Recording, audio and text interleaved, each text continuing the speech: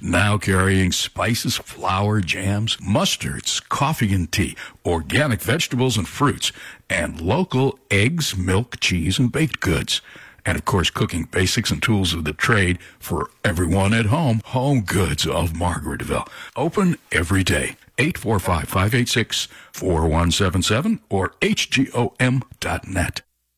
FNBC Construction and Cleaning in Margaretville for commercial and residential construction, cleaning, repairs, and maintenance services for houses, apartments, offices, universities, restaurants, warehouses, and supermarkets. FNBC Construction and Cleaning. 917-686-0283. 917-686-0283 or fnbccorp.com. The Catskill Revitalization Corporation, home of the Catskill Scenic Trail, along the old rail bed from Roxbury to Bloomville.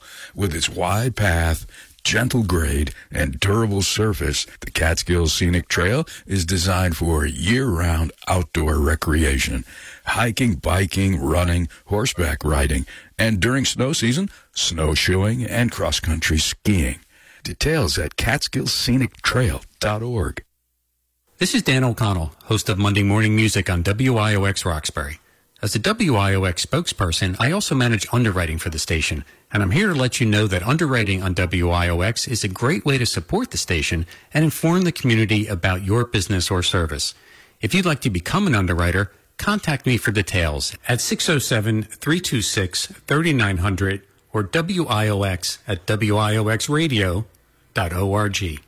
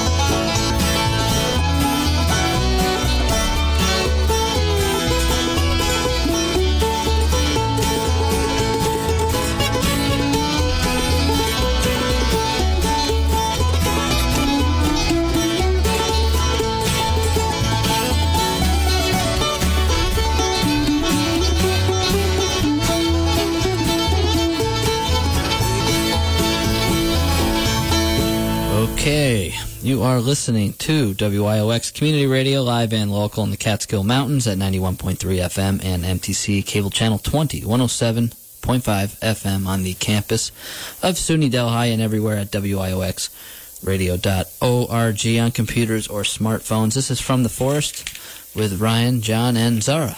How's it going, guys? Going good, Ryan. What's up? Tapped maple trees. Wow. We'll see if they ran tonight.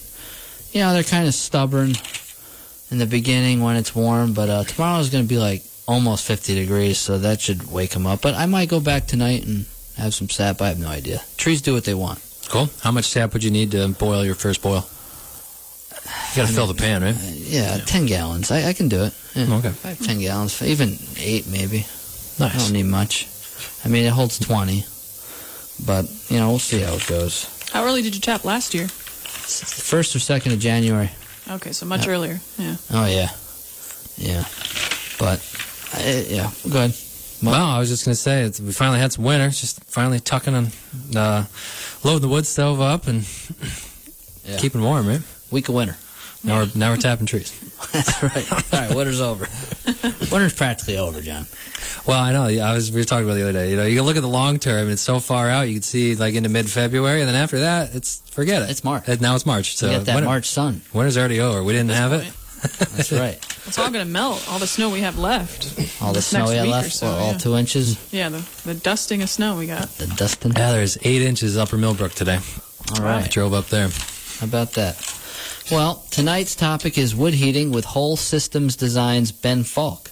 And he's developed Whole Systems Design as a land-based response to biological and cultural extinction and the increasing separation between people and elemental things. He has studied architecture and landscape architecture at the graduate level and holds a master's degree in land use planning and design. Ben has conducted more than 650 site developments and land inspection consultations across the U.S. and abroad.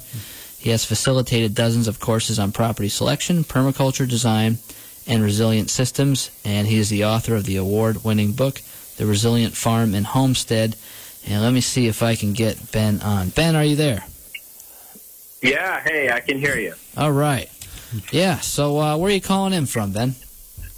I'm here right in pretty much central Vermont, middle of Vermont, Mad River Valley, and it's certainly a lot more wintry than it sounds like it's been down for you guys lately. Yeah, we had about like a week of true, like I would say, true winter or whatever, right? Got down to teens, single digits, but it's pretty mild right now. Yeah, I mean, hearing you talk about tapping trees, that's just like, it's earlier than ever in Vermont, but here in the mountains, people aren't even thinking about sap run until March, even with these last bunch of mild winters. Well, what was your high today there? Today got up to like 28. It's really mild right now, but I mean, and this is a super mild winter, don't get me wrong, but it's still like, there's still, a foot to 3 feet of snow on the ground, depending where you are, and it's, the ground's frozen, and it's going to be some months before things really feel like sap's running, in a reliable way. Right, yeah. Well, we're talking about wood heating tonight, right? Mm-hmm. And before we get into that, just, if you could describe what Whole Systems Design is. Yeah, that's my site planning business. It's like about 25, almost 25 years old now.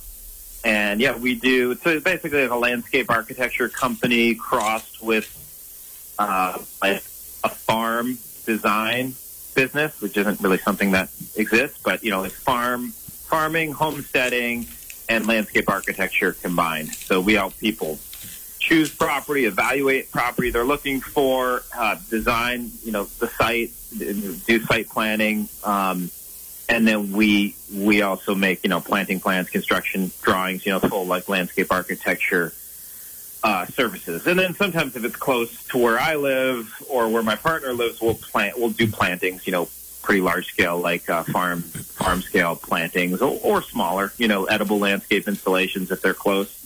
And then I do a lot of consulting, along those lines for people who want to grow food and restore the ecology, of where they live. So burning is part of that homestead vision, I guess? Burning wood? I mean, heating, a lot of our work's in cold climate, and in the cold climate, and heating obviously is a crucial need, and you're not going to really just do it only with passive solar in this part of the world. So wood is incomparable in terms of its resiliency as far as a heat source. If you want to be sure to have a heat source, you need wood in this part of the world.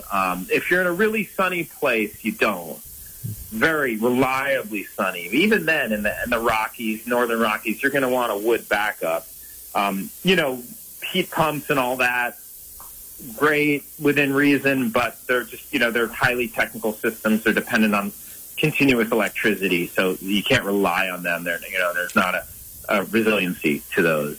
And arguably, they're less sustainable, too, than a well-managed, firewood production system in the landscape.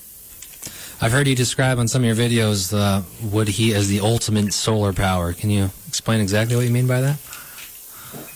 Yeah, well, the term solar power or renewable energies apply to a lot of things. So, think about how it's applied to solar photovoltaics, right? Typically what we call a solar panel, although that could mean solar hot water too. But nowadays when people say solar panel, they're talking about photovoltaic, silicon electricity producing panel that's, let's say, 20% efficient is about what they are now, I think. So you're going to get sun shines on it, you're going to get some electricity out of it. But there's tons of externalities. I mean, the aluminum for the frame has to be mined, from bauxite, which is probably from Australia, and then smelted in Iceland. And, all of the other electrical components within it, metals, are totally non-renewable. Those are fossil minerals. So largely what we see when we say renewable energy, and we're talking about like highly technical systems like solar photovoltaics or wind power, we're talking about systems that, have a lot of externalities that are totally unsustainable. We're not counting them, and they're really based on fossil minerals. So that system does, harvest some true solar power, sun photons and wind, which is also due to the sun, due to differences in pressure, in the atmosphere. So that's also solar panel, but that's not all of the energy we're getting out of it, right? There's a lot of other inputs into those systems. So if you look at a wood system, there are some externalities. You got the wood stove, you got to make that, so that's an externality, but it's very low, arguably compared to some of the other systems, and it lasts a very, very long time.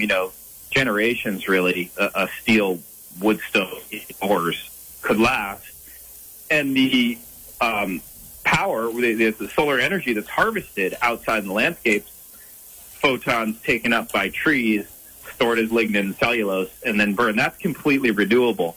We've done an energy return on energy invested analysis of our wood heating, and we get about 40 times the BTUs from trees as for every one unit, 40 BTUs, let's say, for every one BTU we put in with gas and diesel to do the harvesting, right? Because I use gas in my chainsaw and I use diesel in my tractor.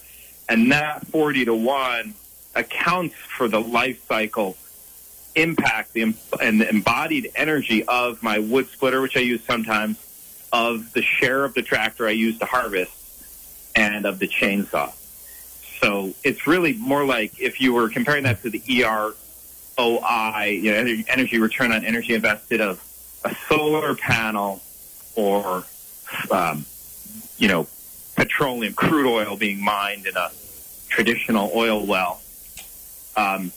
It's actually higher. It's more like 60 to 70 to 1, because most of those EROIs don't account for the embodied energy of the equipment used, which you really need to do an honest accounting. Well, one way to account for it, is price.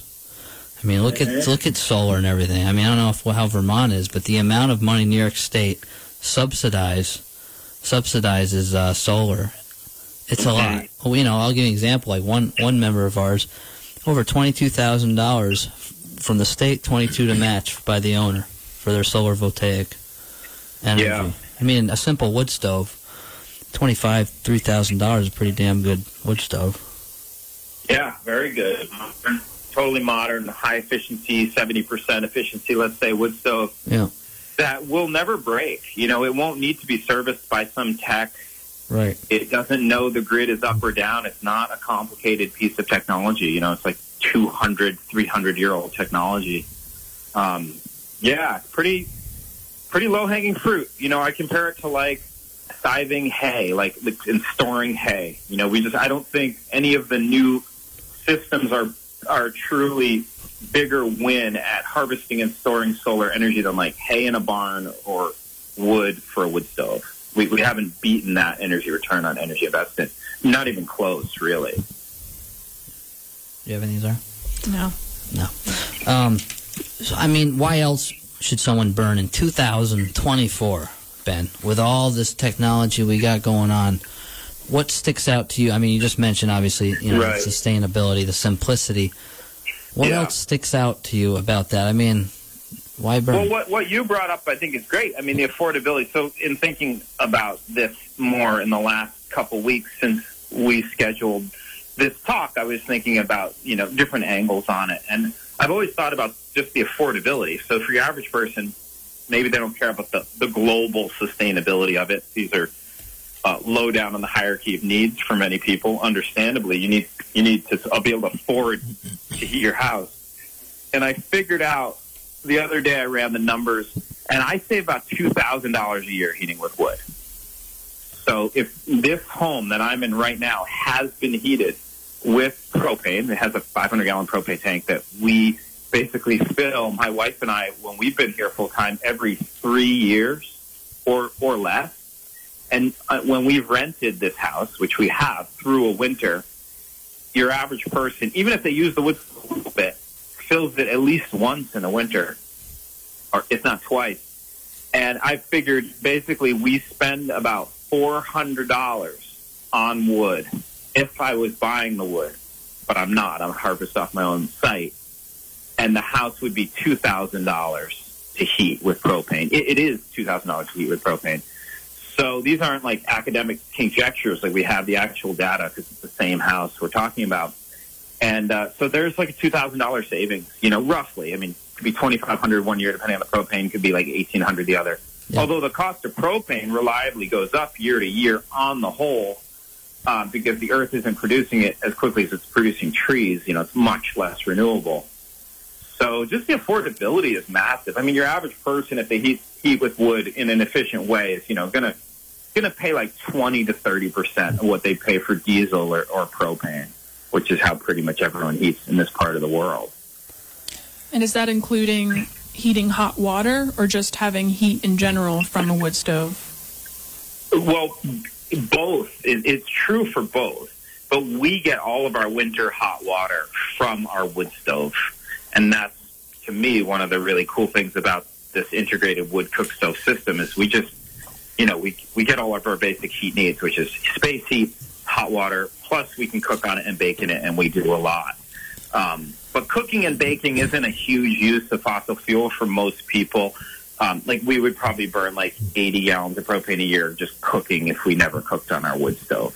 But hot water is not an insignificant use. That could be like a sixth to a quarter of people's home energy budget energy use can be going to the hot water, heat their hot water. So how do you go about heating with hot water then? On your wood stove? So we've done we've had 4 main systems we've built over the last 20 years, and we've tweaked each one like 2 to 5 times. And so the most recent version we have, which is by far the best one, version 4.6, basically I call it, is a high-efficiency wood cook stove, and we have copper tubing on the outside of the firebox, and it thermosites. The cool water comes into the bottom, heat creates, when warm water is lighter than cold water, so it rises, creates a convection loop. So that water thermosiphons naturally to the tank, which is 1 floor above the hot water tank, a 50-gallon tank. No pump involved. You don't want a pump in that for various reasons. And that we have basically 120 to 160, 170 degree water at any time in that tank when we're running the stove. And essentially it's free hot water in that way. And it's not expensive either. Like the parts to make that is like $100 of copper. So it's very cheap. Now, you may have seen water jacket systems or coils going through the stove. We've tried those too. And this system actually works better and it keeps the wood stove working a lot more efficiently. You don't want to draw the heat into the hot water inside the firebox because you're actually lowering your efficiency of burn because you want to be over 1,000 degrees Fahrenheit for a high efficiency burn. And a coil with water in it or a water jacket, which is like a stainless steel little tank, which is traditionally how all these have been set up, sucks a ton of heat out of your wood stove, out of your firebox, because it's, 150 degree wall of the firebox, which is freezing cold compared to the rest of the firebox. So you knock your efficiency way down, which is like the worst thing you can do, because the higher efficiency burn you do, the better. Your immediate way less heat out of the wood, because a lot of the heat is in the volatile gases, and it's like 40 to 60% of the heat in the wood is in that gaseous form, apparently, and that only ignites at like over 1,000 degrees. Gotcha. So, I mean, at what point do you need to be a plumbing technician to figure this out?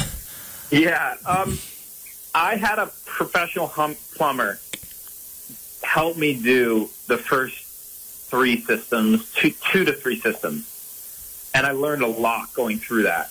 And I would recommend that if you're not at least like a home owner level plumber, but it's really not hard. I mean, basically you have to know how to sweat copper pipe, which is a good skill to have. It's really not hard. You can learn it on YouTube and teach it to yourself for very little money invested, like almost nothing.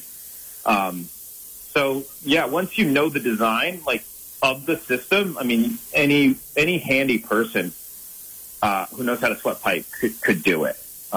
It has to be done right. You need pressure relief valves. Like, there's safety implications for sure. You need to set it up like a normal furnace, which has a pressure relief valve, so you're not making a pipe bomb. If you boil it, you have to have a way for that pressure to come out. So that's what those pressure relief valves are, which are in all furnace systems in everyone's home.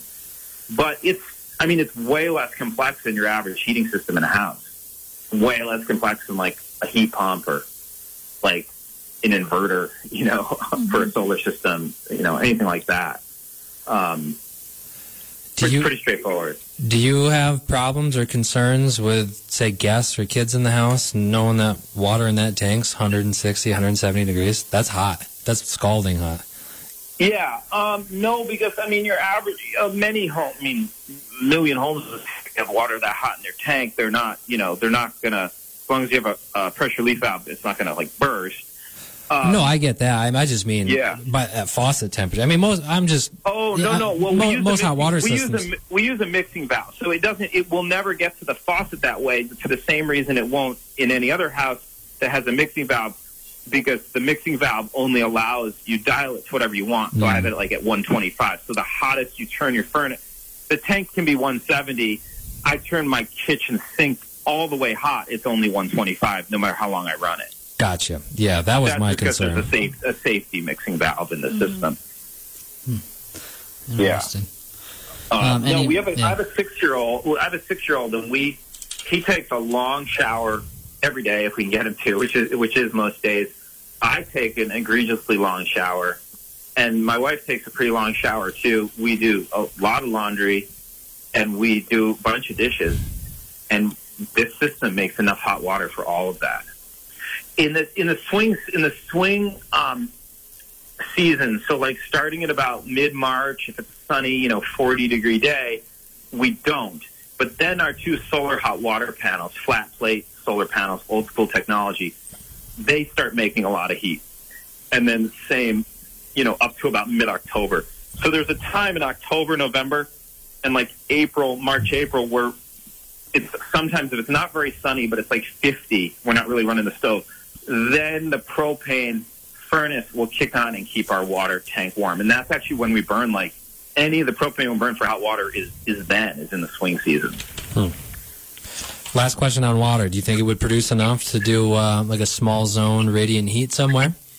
Like a mudroom or a bathroom? For sure. It totally can. You can set it up to heat more water and take more water from the stove or less, depending on your needs. So, I have one system with SE Ironheart in one of the buildings that we've done this in, and that thing cranks hot water. It actually makes like a little too much in some ways for us, so I want to hook it with a circulator to a zone. It's a good problem to have too much hot water. I just need to set up a radiant zone, and the building's on a slab, so I don't have an easy way to pour a slab onto some PEX somewhere. But radiant floor heating is an awesome thing to have. So cool. I don't know what it's like up there in Vermont, but any issues that you've heard about around you or anywhere else with building code? Yeah, it's a great question. And so straight up, it's totally against code to have any non-UL listed appliance in your house. like anywhere. And so, I mean, most houses are against code to some extent, but this system, if you modify any appliance in your house, furnace, heck, your dishwasher, it's no longer UL listed, right? Because they didn't test that version of that tech. So there's no UL listing, obviously, on this system that's customized. Yeah. And that would make it pretty sure against code anywhere. But a lot of states in rural places don't have an enforced building code. Like, so in Vermont, in rural places, there is no home inspection, like, because if my house, God forbid, burns down, it's not going to burn another house down. In the cities, there are, for good reason, because your house could burn another house down. But so, like in Vermont, you can wire your house, you can plumb your house, you can do whatever. You can frame the roof with 2x4s. No one's going to inspect it. There's no building code that you have to follow. There is a building code, but it's a guideline. That's not the case in New Jersey or Massachusetts. Probably. I'm from New York. What I know about it is there is probably a more hardcore code than Vermont. So yeah, it's somewhat, state by state. Yeah, I mean, New York, it's a home rule state, so municipality, like the town's going to matter. The county, less so, but matters. And then there's state code. And all these things are just, right. they're crazy, They make things so expensive, maybe well-intentioned, but yeah, many towns, even that are sparsely settled, or populated, rather, in New York State have code enforcement officers, unfortunately. Really? I think, in my opinion, because they get busy and, basically neighbors complain about their neighbor and bam, that guy shows up. Yeah, and I mean, like in Massachusetts, my buddy couldn't wire his bathroom. It's just like illegal. You have to have a certified electrician wire your bathroom. Do some people still wire a bathroom? They do. But so there's always a judgment call you have to make. But, right. If you're going to rent it or you have to have it be a public building, I wouldn't do something like this, obviously. But in your own home, if you run through most any home with a fine-tooth comb, like you'll find things that are out of code. Sure. When's the market going to pick up on this and start UL testing these? Well, I wouldn't hold my breath on that. Yeah. I think Americans are having a tough time doing way simpler things than even heating a house with a regular old wood stove as time goes on. So I'm seeing our culture go the opposite way. Yeah. But, for people who want a high degree of resiliency and security and sustainability and affordability in their own home and they're hands-on, this is like no-brainer. This is such low-hanging fruit. I mean, it says low-hanging fruit is a bunch of raised beds in your front yard with garlic and potatoes and salad greens in it for your own well-being and affordability. But Etsy in Europe, in Britain, is UL listed there, and they have more stringent codes on the whole in Britain than in the U.S., and they make these stoves off the shelf with a water jacket that's totally code compliant in the UK. So that's worth knowing. Yeah, I used to have a baker's oven, Nectar, in Australia. Not the best stove in the world, but it had a water jacket all ready to go. Nice. Yeah. Yeah, I mean, it seems like in UK, Scotland, or Ireland, kind of the United Kingdom as a whole, Great Britain and Australia, there's just a tradition of like having like a hydronic wood stove as tech, and they've accepted it much more. It's no more of a hazard potential than like a home furnace. Right. I mean, in some ways there's less to go wrong in a lot of ways, but there is the wild card of like the person feeding the system that it's not automated like your propane furnace is. What about air quality? I'm sure comes up in your discussions on YouTube and stuff. New York State just banned gas stoves and propane 2026, less than 7 floors. Wow. If they're going to use that logic, wood stoves are just next. So what would you say to that? They banned propane gas cook stoves to own that or just to buy? New construction by 2026. Yeah. Under 7 floors, 2029 above. But they exempted large commercial and industry and restaurants. So yeah, everyone else, you're out of luck. chefs aren't going to have cooking on an electric range. So, I mean, what do you think about that? Like, what would be your advice to make it cleaner, or in general? I mean, totally. John and I both burn wood, so we. It's a good question, and I will say first off, like that wood produces pollution, like all forms of energy do. There's no free lunch. Yeah. And so sometimes when people get hating on wood burning, they're like, that causes pollution. Okay, have you gone to the lithium mine or the copper mine for your, the thing that you think is better? It's like that pollutes the groundwater. So we're taking from the earth to be here to live. Like it's like Wendell Berry said, just what's the responsible way you want to use? Because it's all unless you want to be dead, you're going to use the earth, and you're displacing species, and you're causing harm. So what's the least and what's the most responsible way? Wood, you want to burn it efficiently. Like I said, high firebox temperatures is going to be the cleanest burn, least polluting. You want to not have a good draw. So if you open your firebox and it's puffing out smoke while it's hot, like you don't have a good draw flue situation, that's not good. If you puff smoke into your space from a wood stove for just like a few seconds, that can raise the particulate matter inside your home for hours to like 100 to 200 ppm above 2.5 microns, which is like not good indoor air quality. That's like a smoky, like a smoke warning, like we had last summer. But you can avoid that if you set up the system good and are mindful about it. But yeah, it can be an indoor air quality hazard for sure. And if you're not careful where the smoke comes out of the roof, on the roof, out of the exhaust pipe, and it's not high and it downdrafts into an open window, for sure. I mean, same with propane or, an oil burner. Although arguably there's bigger particulates and more of them from wood and less reliable as to what's in them because there's more variation than in a propane furnace, for instance. So those are challenges. But, that's the bad impact from wood. It's right there on site. We live with it. Propane, well, go check out where the stuff was fracked.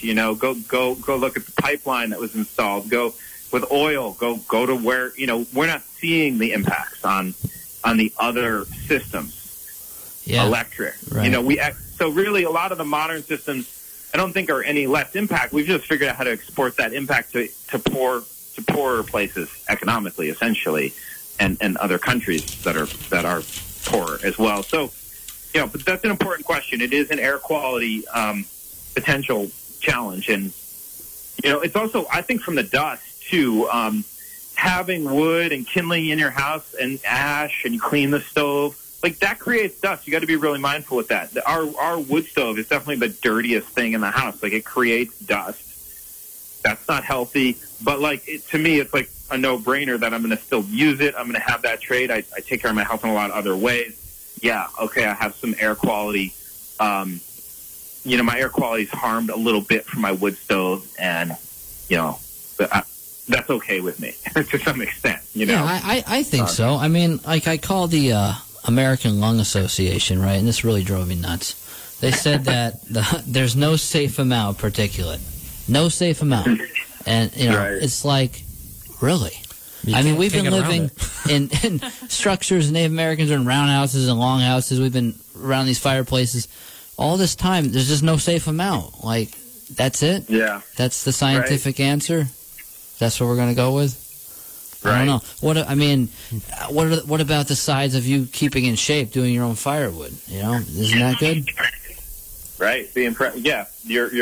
My heating system requires I spend many hours outside in the woods, forest bathing, in negative ions and, happy places with fresh air and sunshine. Yeah, you have to look at the whole picture for sure. Well, they say there's no safe amount. So any particulate, you are being unsafe. I don't know. That's like set. You wouldn't drive a car at that point. You'd just be like, forget it. Not going anywhere. Yeah, if you were trying to actually heed that in terms of all aspects of your life, you'd be throwing so many things. You'd have to throw so many things out. Yeah. What do you think about catalytic versus not catalytic in the wood stove? I bought mine last year, and honestly, the upgraded version, it was only 3% difference in efficiency. And I've opted for the non-catalytic version for more reasons than that. But the maintenance, the warranty adjustments, and all that played a factor for me. Yeah. So, I've lived with like 15 plus different versions of wood stoves because we rented homes when I was at UVM in college, living in Vermont and trying different stoves. So, and the first wood stove I bought when I got my house here was a Hearthstone Harvest with a catalyst. And I will never buy a stove with a catalyst again. I think they figured out how to get them just as efficient with gas reburn to avoid the catalyst, which the catalyst is expensive. It doesn't last very long. It has all sorts of issues, and you have to replace them, and they're expensive. So, yeah, I don't think there's now any good reason to have a catalyst. Yeah, I agree. Like I said, I looked at the manufacturer's website, and as I was looking at my purchase options, they claim 3% difference in efficiency. Wow. So I didn't know they still made catalytic stoves. I thought they all figured out that they could just do it with gas reburn and not even have all that. Well, in New York State, they were given a tax rebate on, but you had to have a catalytic version. And so, again, another purchase factor. And I opted out of the tax rebate because, again, it's just less. Wow. For the tax rebate, what's it going to cost me to replace the thing in 6 to 10 years or less? Who knows? Jesus Christ. Vermont's really sounding pretty good right now. I know. A lot this guy doesn't know about rules and regs down here. Jesus Christ. Yeah, they're pushing catalytics. They're pushing what do you call heat pumps. Oh man, New York State's falling in love with heat pumps. Everyone, their brother's getting one now. Yep. Tons of rebates. No, I know it is that craze is happening here too, and those things are all they all are going to take way more maintenance, and you're not looking at the whole cost when you just go buy it up front, especially with the state tax dollars being like, here, do it, we'll pay for many thousands of dollars of it. Yeah. It's a very artificial economy. That's unfortunate they're pushing the catalyst because, I thought the stove manufacturers themselves were, moving away from it. It sounds like a bunch of bureaucrats who just say, oh, yeah, catalytic stove sounds cleaner, let's push those, and not realizing the overall impact may even be more from a catalytic stove. It's all about the wave of flame with the reburns. It's a beautiful thing. When you get that wave of flame on top, burning the volatile gases, as you said before, Ben, that's what, it's awesome. You don't need no stinking catalyst. My wife calls it baby crack. Baby what? Crack, cocaine. What do you we set when the baby's cranky, we set her in front of the wood stove. She just stares at. Oh, I got you. Jesus. It's baby crack. I know what you're talking about. CPS is on their way. It's our TV. We don't have a TV. We stare at the wood stove. A big glass window in the doors. I think it's essential to have glass in front on your wood stove. And get if you're really into the resiliency of this, just utter reliability, go out and buy a backup piece of stove glass, because that's really the only thing that can break on the stove that would be we can't run the stove now because it's broken. So with every stove we've ever had, we go to the wood stove place down the road and say, hey, we want just another piece of glass like this. We label it, put it in a nice bubble wrap on the shelf. Here's the backup, piece of glass for it. Ben, we're going to take a break. I got some questions about stovepipe and venting next, but if you're just tuning in, you're listening to From the Forest. Tonight's topic is wood heating with Whole Systems Designs, Ben Falk.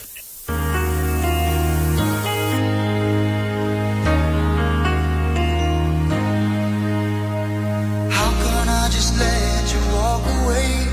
Just let you leave without a trace. When I stand here taking every breath with you, ooh, you're the only one who really knew me at all.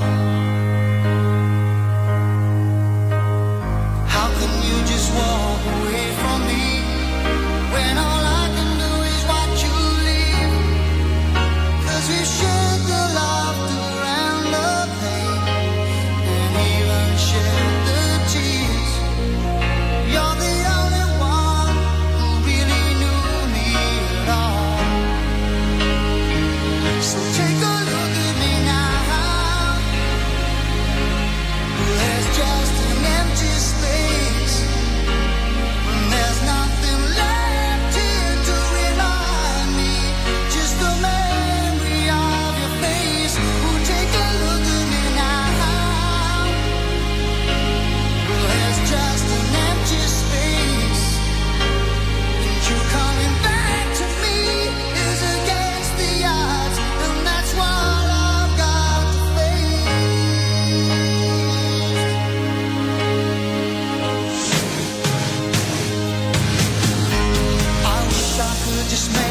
turn around and see me cry. There's so much I need to say to you, so many reasons why. You're the only one who really knew me at all. So take a look at me now. There's just an empty space. There's nothing left here to remind me. Just a memory of your face. Now take a look at me now. 'Cause there's just an empty space. But to wait for you is all I can do, and that's what I've gotta face. Take a good look at me now. 'Cause I'll still be standing here, and you coming back to me is against all odds. It's the chance I've gotta take.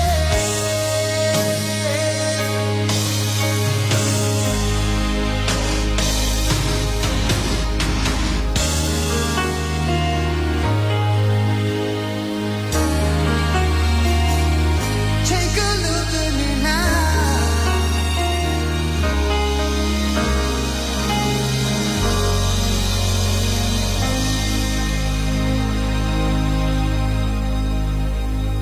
All right, if you're just tuning in, you're listening to From the Forest. Every Wednesday, 6 to 7 p.m., talk about a different forest-related topic. Tonight's topic is wood heating with whole systems designs. Ben Falk, he's up there in Vermont, where they have no code enforcement officers.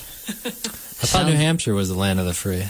I don't know. It's not New York, I'll tell you that. That's tell for you what, sure. they want to know how many outlets you got per certain foot or whatever. This is what we've learned on this show, Ben. is Yeah. that- My father lives in Gardner. They have to have a code enforcement officer come out to have. You can't put an outlet on an island in your kitchen. You know, like kitchen island. Not even a ground fault? I guess not. I don't know. I don't make the rules, Joe. I don't know. I'm asking. Anyway, Ben, you still there? Yeah, that's dystopic right there. Man, we're beyond dystopic. I mean, we got people. I don't know. I'm not going to get into it. Anyway, stove piping and venting. I feel like this is very important. It doesn't get discussed enough. Yeah. Well, the some of the venting issues I just mentioned in terms of, having an air quality impact.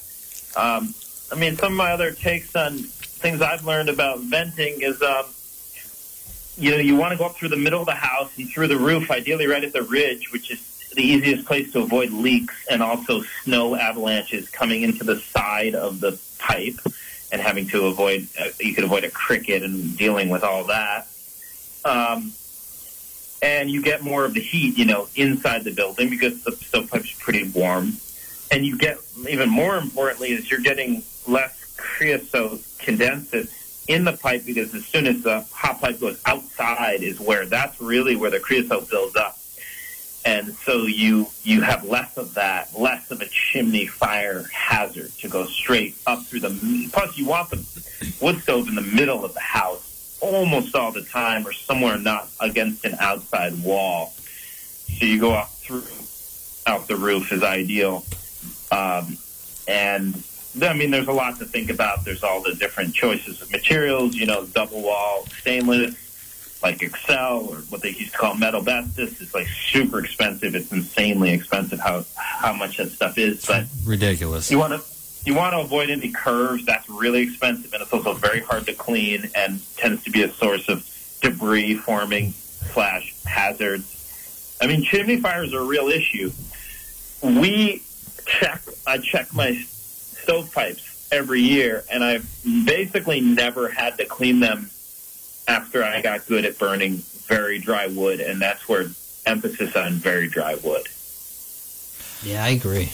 I every 3 years I'll try to clean it, and it's pointless. There's nothing in there.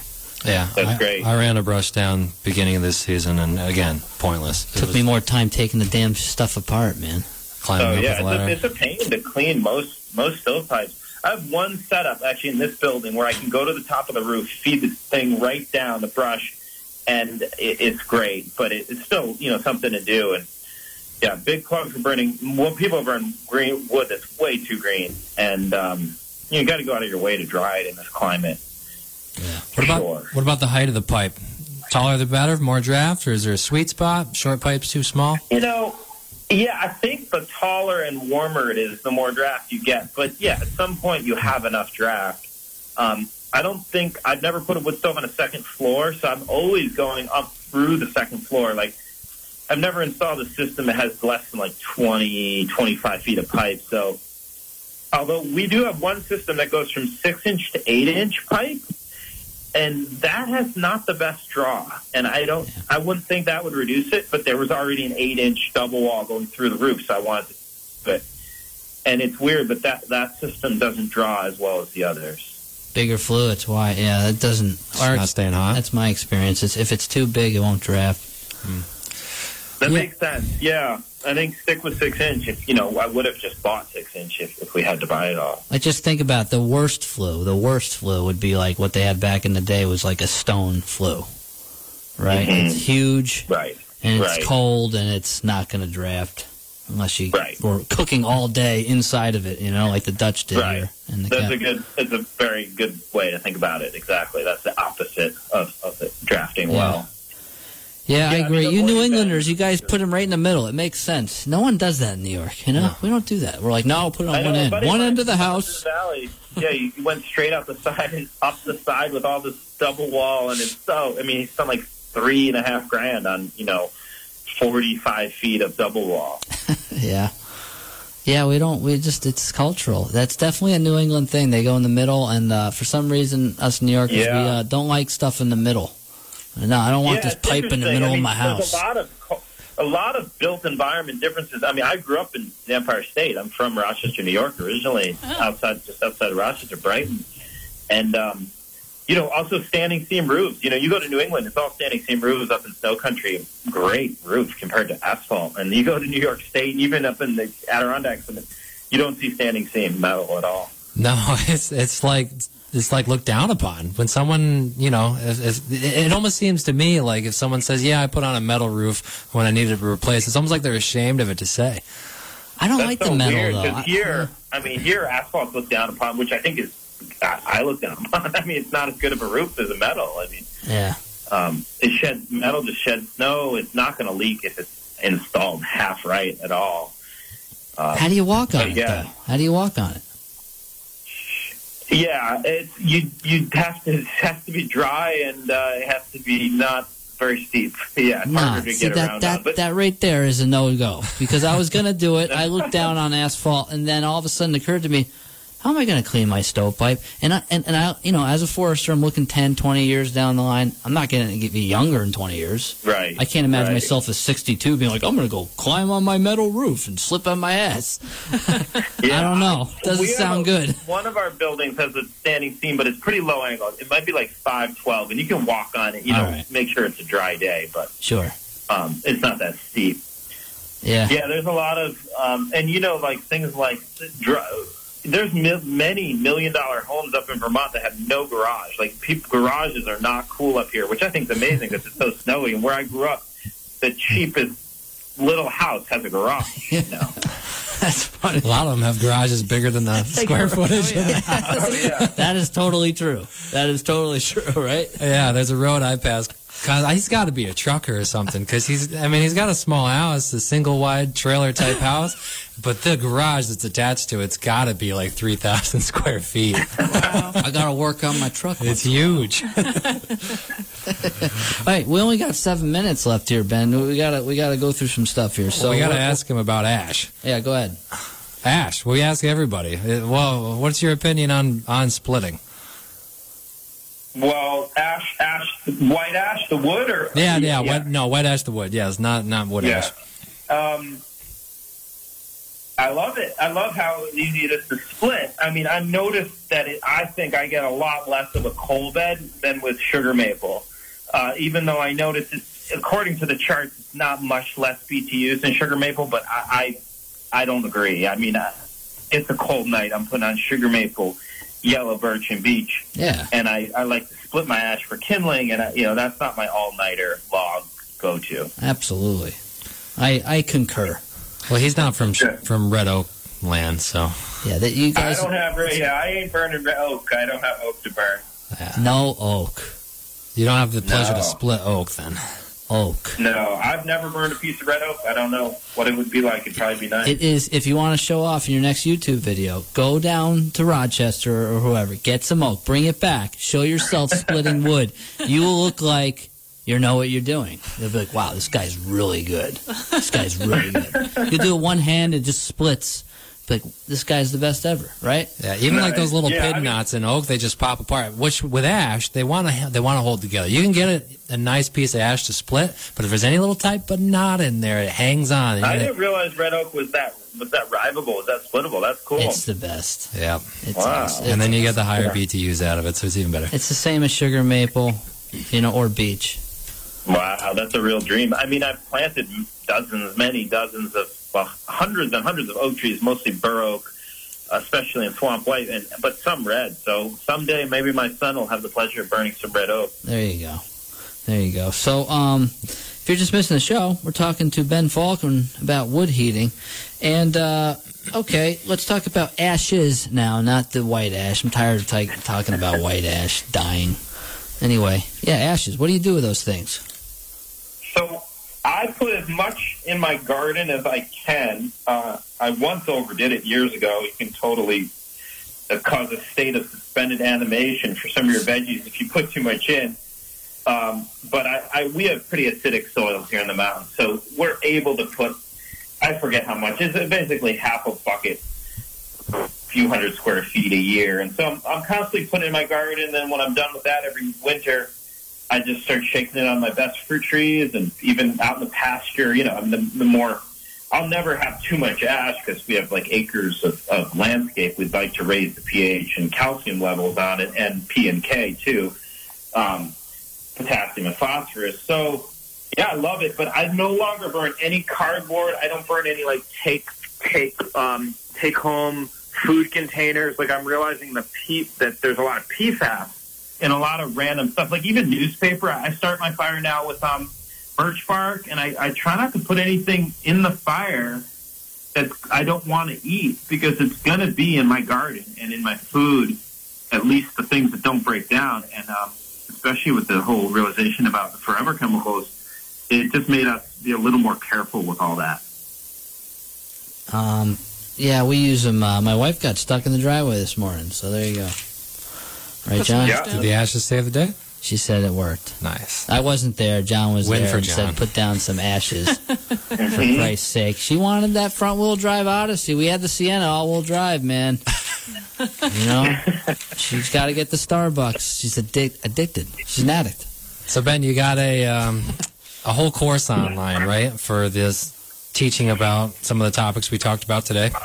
Yeah, for sure. We've done 2 online wood heat intensives where, we've recorded them there, and that whole course is available on our website to get into the real nitty-gritty of how to do what I've talked about with getting all your heat and hot water on 2. And we get all of it on 2 cords. We only burn 2 cords every winter for all our heat, all our winter hot water. That's for 3 people, 3 showers, laundry, dishes every day. Wait, what? 2 cords? Like, yeah. How big's your house? 1,800 square feet, and it's not very well insulated. I mean, the whole west wall in one room is glass, and it's pretty drafty. I mean, what kind of wood stove you got? It's a JA Roby from Quebec, and it's just a high efficiency. I mean, maybe it's 65%. I mean, there's other wood stoves that high, right? But I think it's the highest efficiency cook stove model that I could find. And how hot does your house get? I'm curious. I burned 2 1/4 last year, but it was mild. When it's in the 20 degrees or up, where it's cozy. It's like 70, depending on how far you are from the stove. All right. And it's warm just as warm upstairs. The bottom floor is definitely cool. Yeah. And when it gets 0, we put a hat on, and it probably doesn't really want to get above 60, 65 over much of the house, but we hang out by the stove. So it's definitely cooler than, I mean, a lot of people who are used to heating with wood stove would have no problem with it. But at the same time, where you guys are is, markedly warmer than here. So more easily keep up. We got mountains too, but Yeah, my wife would be dead at 65. And, you guys are wearing hats. We're walking around in shorts like it's that. Florida in there. I don't burn, I don't live somewhere with a wood stove, but I do prefer a cooler. I don't know. I was raised in a very frugal heating environment, so. We're putting it on. We're getting the shagbark, hickory, and red oak. All right? Yeah. We're snobs down here. We got all sorts of wood. You put on shagbark hickory, man, and it's going to get, that's equivalent to anthracite coal. Wow. It's amazing. Yeah. I mean, 2 cords is like, you could go. That's nothing. What's that? You could go forage wood for 2 cords, get scraps. It's like, it's not that much wood. No, not at all. That's great. That's awesome. Yeah. 2 cords, man. That's you can't beat that. No. I mean, we have an office that we've lived in, and that's 1,500 square feet, and it's really well insulated. Honestly, with a low efficiency stove, we'd had trouble getting through 1.5 cords some winters. Yeah, that's but awesome. That's a well-insulated house. It's a totally different beast. I mean, most people's houses are not well-insulated, and they're not really going to make it well-insulated too easily either. Right. Well, Ben, believe it or not, that's all the time we have on From the Forest. We really appreciate you coming on, taking the time. And, again, I just wanted to say that people should take your course there, the heat, what is it, heat-intensive course, wood-intensive course? Yeah, wood heat intensive. Yeah, it looks great. And definitely needed. A lot of people making mistakes, myself included. Not as much as I used to, but yeah, definitely important. Sure. But yeah. Well, thanks for your time, guys. This was great. I'm glad people are talking about it. Absolutely. Thank you for coming on. Thanks, guys. Take care. All right, take care, Ben. Bye. If you just missed the show, that was Ben Falk from Whole Systems Designs over there in Vermont talking about wood heating, and that's all the time I got. You guys got anything? That's it. Good night, everyone. Good night. All right. Have a good night.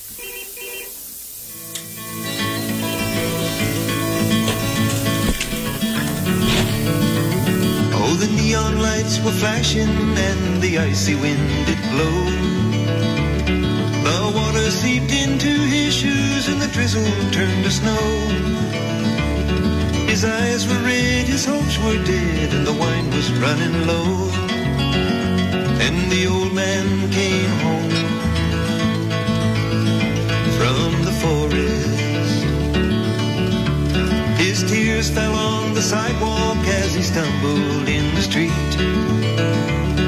A dozen faces stopped to stare, but no one stopped to speak. For his castle was a hallway and the bottle was his friend. And the old man stumbled in from the forest. Up a dark and dingy staircase the old man made his way. His ragged coat around him as upon his cot he lay. And he wondered how it happened that he'd ended up this way. WIOX is supported by you and the following underwriters: the 4-County Library System and Bookmobile, the library on wheels that visits communities in Broome, Shenango, Delaware, and Otsego counties with all kinds of books, fiction, nonfiction, children's, even large print audiobooks and DVDs. Requests for specific books, authors, or topics, library cards, and the Bookmobile schedule at 4cls.org. The number 4cls.org or 607-723-8236. The Slighter Agency on Main Street in Margaretville, a neighborhood independent insurance agency, educating consumers about insurance decisions after a life-changing event, such as a marriage, divorce, death, a job-related change in benefits, and about coverage options. Open Monday through Friday, 8:30 to 5. More information at 845-586-2641 or slighteragency.com. The Catskill Mountain Foundation, celebrating decades of arts on the mountaintop with countless performances, classes, and community events each year. From Grammy Award-winning musical performances to dance and art classes for all ages, including a stage version of the cult movie classic, The Rocky Horror Picture Show. Dates, times, and ticket info at catskillmtn.com. WIOX Roxbury is supported by you, and a really easy way to support WIOX is to donate your car or truck.